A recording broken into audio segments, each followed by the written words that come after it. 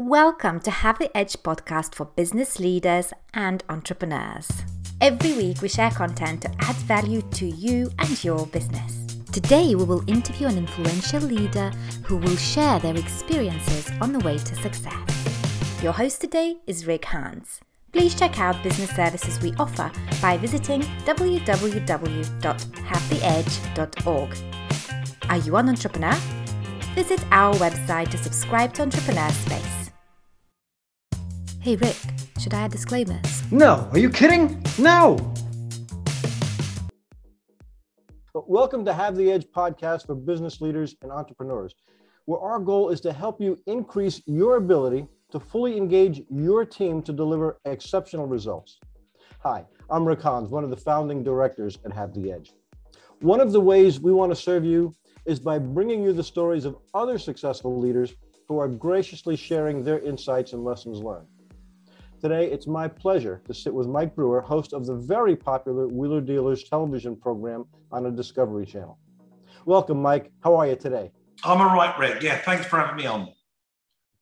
Glad you're here. Hey, listen, I know that you have been in the car business for a long time. I'm curious, why the car business and how'd you get your start? Rick, I really had no choice. It was a family thing. My father was a quite a famous car customizer. So when I was born, around me, all I could see is sort of engines. My dad used to bring them home and work on them. And by the time I was 8 years of age, school holidays in the summer, rather than go out and play with my friends in the park, which I did, but rather than do that, I would choose to go and help my dad out at the workshop. And I would sit and learn all I could about cars. Reluctantly as well, I'll be honest with you, it wasn't a thing. I liked it because I was hanging with my dad, but I didn't do it because I had this inbuilt passion for cars. That come later. My dad used to drag me around car shows and custom car shows, and I would take an interest in what I was seeing. It was many years later where I bought and sold my first car, and a light bulb moment went off in my head, and it was that got me into cars. But the reason I got into cars from a very early age is most definitely my dad, Roger. Okay. Well, it sounds like you have a streak of an entrepreneurial spirit in you, and the first time you actually did it, that just made it come to light. Yeah, I was I'm the baby of six, so we've got quite a large family. So there's a lot of mouths to feed. I'm from traditionally in my family, and we're from South London. We're poor. We're a poor family. From the age of 12, 13 years of age, my mum would kick me out the door and tell me to go and get a job. So I would go and work on the market stalls and the grocery stores at the weekend, selling oranges and bananas and talking to the ladies and the guys and just getting the gift of the gab, the banter on how to sell stuff. And I loved it, and I earned really good money. So I earned this money so much so I could save money, pay my mum £20 a week. When I was 14 years of age, I'm giving £20 a week to the family, but also at the same time save some money. So by the time I reached my 17th birthday, I could afford to buy my very first car. So I went out and bought a Mini, and I was so proud of this car. It was wonderful. It was a little beige Mini, and I loved it. I cleaned it and polished it and nurtured it, and all the things that I'd learned from my dad, I put into that car. And unfortunately, one day, my sister's neighbour reversed out of her driveway quite fast. Excuse the noise, that's a car starting up in the background. She reversed out of the driveway quite fast, and she smacked into my Mini. And yes, unfortunately. So the insurance company decided to write the car off. They said the dent wasn't that bad, but it was bad enough for it not to be viable to repair it. So I had a deal with the insurance company to take the £300 insurance money, but to also keep the car. And they said, yes, we'll let you do that. And with the £300, I not only repaired the car, but I changed the colour, I put better wheels on it, I did the interior, and I made it look amazing. And I loved it. Again, I got my Mini back, but it was better than before. And a friend of mine offered me £800 to buy it. So that's the light bulb moment. I thought, wow, that's easy. You know, I bought a car, I got a car, I fixed it up, and I managed to sell it and make myself £500 in doing it. And £500 back in 1980 was a huge amount of money. You know, it's a lot of money. It was, my parents were probably only earning £200 a week at that point. And I earned £500 in one trade. So I thought to myself, do you know what? I'm going to do this. I'm just going to keep doing this. So I just started to buy and fix up and sell cars. And I started from the age of 17. Here I am, 57, 40 years later, and I'm still doing the same thing. My goodness. Wow. That is incredible. I love that story. That's great. Hey, listen, tell me about an important business lesson you learned the hard way, and how do you avoid falling into that same trap again? So the most important business lesson I think you can give anyone, and I've given advice, and I'm fortunate enough to be in a position where I get to speak to people. I get to stand on stage and address rooms of people and business leaders or entrepreneurs. And the most important business lesson you could give anyone really is integrity and honesty. You know, when you're running a business, don't cheat. There's no point in cheating. If you're cheating, that's not the right business for you. You need to be doing something else. So just have real integrity, and only be in business about something you're passionate about. So I'm passionate about cars, and I'm not passionate about fish. But I wouldn't be in the fish business because I would resent it, because I don't like fish. So I resent it. But I'm passionate about cars, and I've turned my passion into my career, into my living, and had huge success through doing it. And so the business lesson I always give business leaders is only do what you want, do what makes you passionate. Why do you want to get up in the morning? What makes you want to be a success and go to work? How do you instill your success onto your team? How do you get your team motivated? I only employ passionate people around me, and I employ hundreds. And the people around me, they have to have the same passion, and they have to have the same motivation and drive for success that I did at a very early age. Otherwise, it's simply not going to work, and it's not going to work for them either. Love that. I love that advice. That's perfect. One of the shows you did was examining the machinery that the military was using. And I know you've had some experience with battle conditions. What was that like?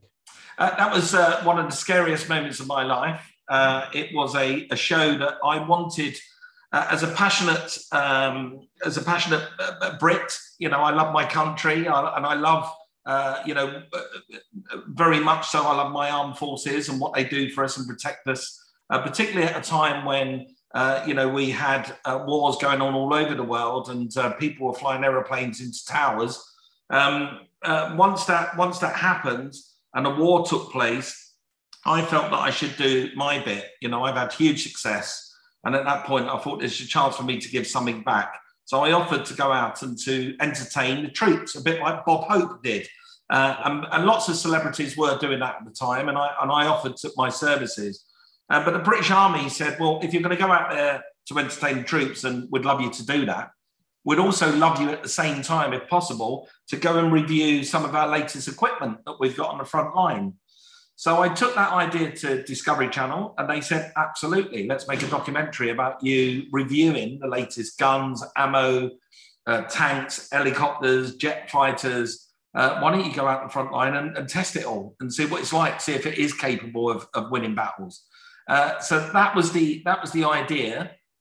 Once it started to really happen, there was a part of me going, what have I done? Why did I do this? When I'm being trained to be a trauma nurse, and me and my wife are writing wills, it was kind of a scary moment. It was a real scary moment. But once I got onto the front line, I just switched into being a professional TV host and did my job the best I possibly could. And I had some incredibly scary moments, being shot from the sky in a helicopter. The pilot got shot in the face. We crash landed back at base. I had the Taliban chase me for 14 hours across the desert whilst I was locked in the back of a truck, and they were trying to blow us up. but we managed to get around them. It was a very hairy time. I got shot at, bombed. Somebody shot my pilot in the face. But all the time I was there, I absolutely loved the job that I was doing. And there is a part of you inside that can thrive on fear. And I tuned into that part of my body. And I realized that the closer I was getting to death, because every day, every step you took, you were getting close to death. I realized as that was happening, the more I felt alive. I just felt so alive when I was in Afghanistan. It was an incredible experience, and one I'll never forget, and one I'm incredibly proud of. Wow, that is an amazing story. You must have come as close to how a soldier feels without actually being a soldier yourself. You essentially, maybe you were a soldier, sort of. Well, I did. I got trained to fight. I had my last man rights. So I was allowed to pick up arms in a battle if I needed to and defend myself. So I had to be trained how to use machinery, how to fire a gun, how to hold somebody's leg on if it was blown off, how to, open up somebody's chest and pump their heart if they have to, if I had to. I was trained as a nurse to do that. And I had some incredible experiences, and ones that I'm still using today in life. And organizational skills, when you're on a battlefield, you're trained that if something happens, you have to take control. It could be the commanding officer gets blown up and there's a lot of people staring at each other without any idea what to do. I was trained to know how to deal with the situation. And lots of that training I still use today. We run large teams of people, not only in my TV business, but in my car business. And being organised and putting people in the right places and making sure that everyone's performing to their maximum is one of the things that I learned from when I was in the army. Wow, that's fantastic. We don't have the time to get into that today, but some other occasion, I would love to talk with you about the leadership lessons you've learned. That's fantastic. It'd be a pleasure. Well, what advice could you give someone starting their own business today? So the advice I would give somebody starting their own business is seek advice. Don't just jump into it with 2 feet. There's lots of people out there that have trod the path before, and they are the best people to talk to, because sometimes you might have an idea that you want to sell. I don't know, you want to start a business where you're selling glass cases. But if the glass case business is defunct because now people are buying glasses for $2 rather than $60 and putting them in a case, then it's the wrong business to get into. So just listen to people around you, take good business advice from as many people as you can get, and then tune your business to your passions, to your what's going to drive you, what's going to get you out of bed every day, and what's going to make you be a success. Running a business isn't easy. You are the first person there in the morning. You're the last person that switches off the lights at night. You're the person that every single Monday morning when you switch on the lights, you have bills to pay. Every single Friday night when you switch off the lights, you have bills to pay. So running a business isn't easy. So you want to make sure that you're jumping into it with your eyes open, with as much advice as you can get around you, but only do it if it motivates you and it makes you passionate. And if you do those things, trust me, you'll have a success. And it's the recipe for success. Just being, I always say this in my TV career with TV hosts, and I consult and I train and I teach a lot of people getting into the TV business. And I say to them, it's no good a TV host from a gardening program, coming to me and saying, I want to do a car show I want to do a TV show about cars. They're only doing it because it's a job and they want to be on TV. It's not our passion. Be a gardener and be the best gardener you can and do a TV show about gardening. Don't do a TV show about cars because it's not right for you. And so you have to follow your dreams, your passions, and it is the recipe for success. Most entrepreneurs in the world that we live in today, and we can name a few right now, Elon Musk, he was passionate about rockets from a very early age. When Elon Musk owned PayPal, the money that he received from PayPal, he bought his first ever amateur rocket. And so that's his passion. That's his and that passion today has meant that he puts people in space. Bill Gates, one of the world's most prolific entrepreneurs, and he followed his passions for computer science. And it's purely computer science that got him where he is today. Steve Jobs, the same story. Jeff Bezos, the same story. You have to follow your passions to be a success. Love that. So it's got to be in your blood, which is the same as saying it's your passion. If it doesn't light you up to go do it, then you're in the wrong business. You're in the wrong business. Just simply don't do it, and don't force yourself into doing something that you'll regret. There's many people that start a business. I know lots of garage owners, restaurateurs, bar owners, coffee shop owners. I know many. And there's lots of businesses out there that will start up a business and they'll diversify their tangents because somebody says this is the next big thing or this is a great idea. And it will, as soon as their eyes are turned to this next great thing, this next idea, the business that they started starts to collapse because they are not there. They're putting their energies somewhere else. So just put your energies into what you do, be passionate about it, and you'll succeed. Love that. Now, I've always loved cars too. I grew up in the U.S. I was born in the 50s. So when I was a child in the 60s and 70s, cars were amazing to me. Every year the styling was completely new, and all the car companies they would make you wait every September. They would tease you with the advertisements of the new cars, and then want you rush to the showroom to see them as soon as they got there. So the car fans I know will be very upset if I don't ask you this next question. Yeah. What's your favorite restoration and why? My favorite restoration, again, is built on success. It's as simple as that. And it comes from, and I urge people, if they find the show, go and watch it, and you'll see the passion within this one episode that I did. And it's a car called the Austin Healey 3000. I found the car, I was living in California. I found the car in Oregon. I bought the car off a dying man, which was a lovely story by itself. And when I found the car, this Austin Healey, there's something about that car that just, it's not like you're buying a car. It's like you're buying a thing, an inanimate object that is alive. Because with an Austin Healey, you don't sit on it to drive it. You wear it, you pull it on. It's like a jacket, a glove. You just feel in tune with the car. They're amazing cars to be around. So I bought this Austin Healey, which I absolutely loved. And I wanted to show the audience that through my passion, how you can make this car a real success.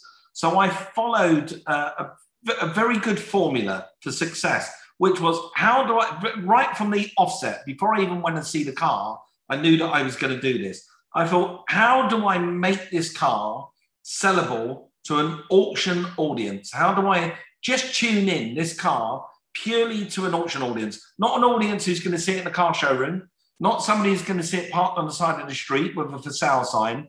I wanted to captivate people that only will see the car 1 minute. When it rolls up onto the auction block, a spotlight goes on it and it rolls off. But I wanted to captivate that moment.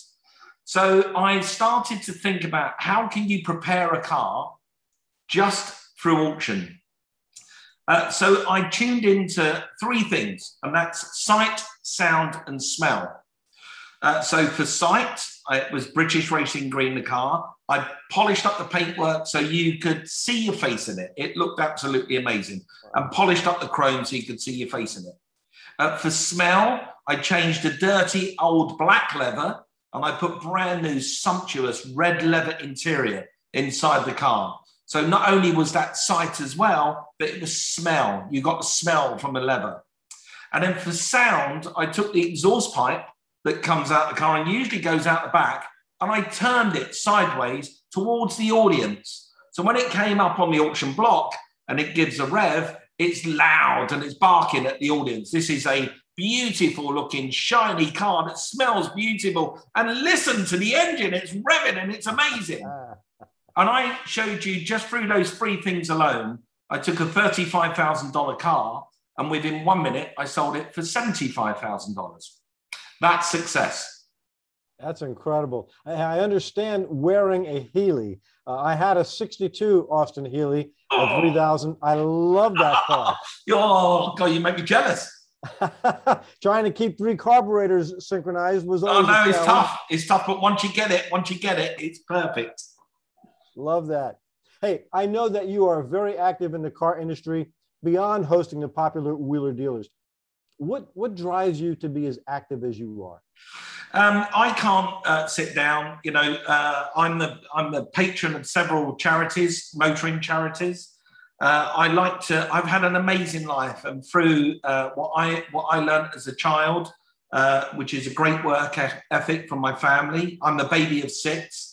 Every single one of my brothers and sisters grew up to be amazing people that worked tirelessly to support their families, including my parents. So I've got a very good work ethic, and I can't sit still. I'm useless at being still. One of the things I've been doing recently, especially during these tough times of COVID, when I find myself with a tiny bit of time, which is very rare, because there's so much going on. Both myself and my wife, we've been taking ourselves to the local soup kitchen, and we've been dishing out food to the homeless and to the women that have been beaten up, and we've been throwing ourselves into a little bit of charity work that way as well, because the car industry has been amazing to me. My success is fantastic. And I feel I can give a little bit back of my success and just cheer people up. I'm passionate about making people smile and cheering them up. And if that means giving somebody a bowl of food and giving them a wink when I give them a bowl of food and saying, "All right, my love, there you go, you'll enjoy that," and it puts a smile on their face, that just makes every day better. Love that. Where can our audience find out more about some of these charities that you're involved in? Well, you can follow them actually online. So my motoring website is mikebrewer.tv. The big charity that I work with is called Sporting Bears. Sporting Bears is actually a motoring club this year so far. I'm the patron of Sporting Bears. This year, out of COVID, we've just raised £250,000, which we distribute to children's charities all over the UK. We've got a big event coming up, of which I'll be chairing, and we'll be raising even more money. I'm the patron of another charity called Seesaw. Seesaw is an amazing charity based in Oxfordshire, and it's bereavement counselling for children whose either their siblings or their parents are dying. And it's bereavement counselling before that happens, during it, and after. So it guides them through the process of what's happening to their family, and it's okay, and how to deal with it.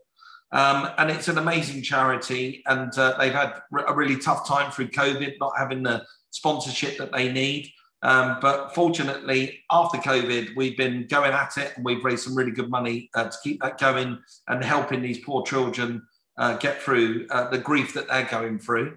Plus, I'm helping this soup kitchen in my local area in Warwickshire. It's called the Esther Project, and it's to help battered women who unfortunately don't have a life at home with their husbands, and they need to go to a shelter to get food for themselves because they can't eat at home in fear of their own lives. And I'm raising money to give them an amazing day out in London later on in the year for Christmas. So that's been a good thing to do as well. Well, I'm glad that you're doing that work. It's much needed work, and I know you're changing lives. As we close today, what final thought would you like to leave with our audience? I think the thought really is just try to be, I say this all the time, and some people don't get it, but I'm pretty sure your audience will, is something I said earlier, actually. Just go through life being the best version of yourself you can possibly be. Be honest. Don't cheat. Don't lie. Don't be a scoundrel. Just be honest with yourself and be honest with the people around you, and smile. Smile every day. Smile at everyone you meet. even if they're your enemy. Smile at your enemy, they will hate it. But just go through life with I always say, my wife always says, and we've been together 32 years with my incredible wife, Michelle. I always wake up every day, and I say every day I wake up with my tail in the air, and I can't wait to face the day ahead, because I know that each day I can make a difference. I can make a difference to myself, to the people around me, with my positive attitude and my always attitude to success. I know that basically every day is an amazing day and we should enjoy every one of them. And I would just say to your audience, a really simple word, just smile. Smile every day. Like you are right now, Rick. Mike, thank you for sharing your insights and your passion with us today. And thank you to all who are watching or listening to us. We appreciate you so much. If there are any specific topics you'd like to hear us discuss on Have the Edge podcast, please email us at info@havetheedge.org. Tell us what you'd like to hear about. In the subject line, use the words interview topics. If you'd like to know more about how we can help you better engage your team, please drop us a line again at info@havetheedge.org. Until next time, this is Rick Hans signing off. Thank you for listening to Have the Edge podcast. Please leave us a rating and a review.